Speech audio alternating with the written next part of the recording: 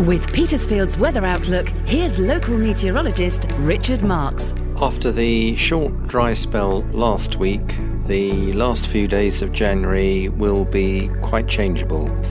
We are in a cooler westerly airstream at present, courtesy of the cold front, which brought the rain yesterday and last night.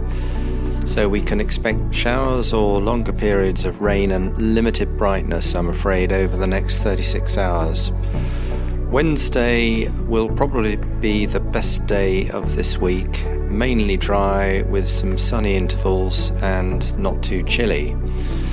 Thursday and Friday will, however, be dull with some rain at times, but it will become much milder with daytime temperatures of 12 or 13 centigrade. So this will help to bring out the snowdrops and daffodils. An overview of January's local weather will be available this Friday. Get more Petersfield weather information at petersfieldradio.uk.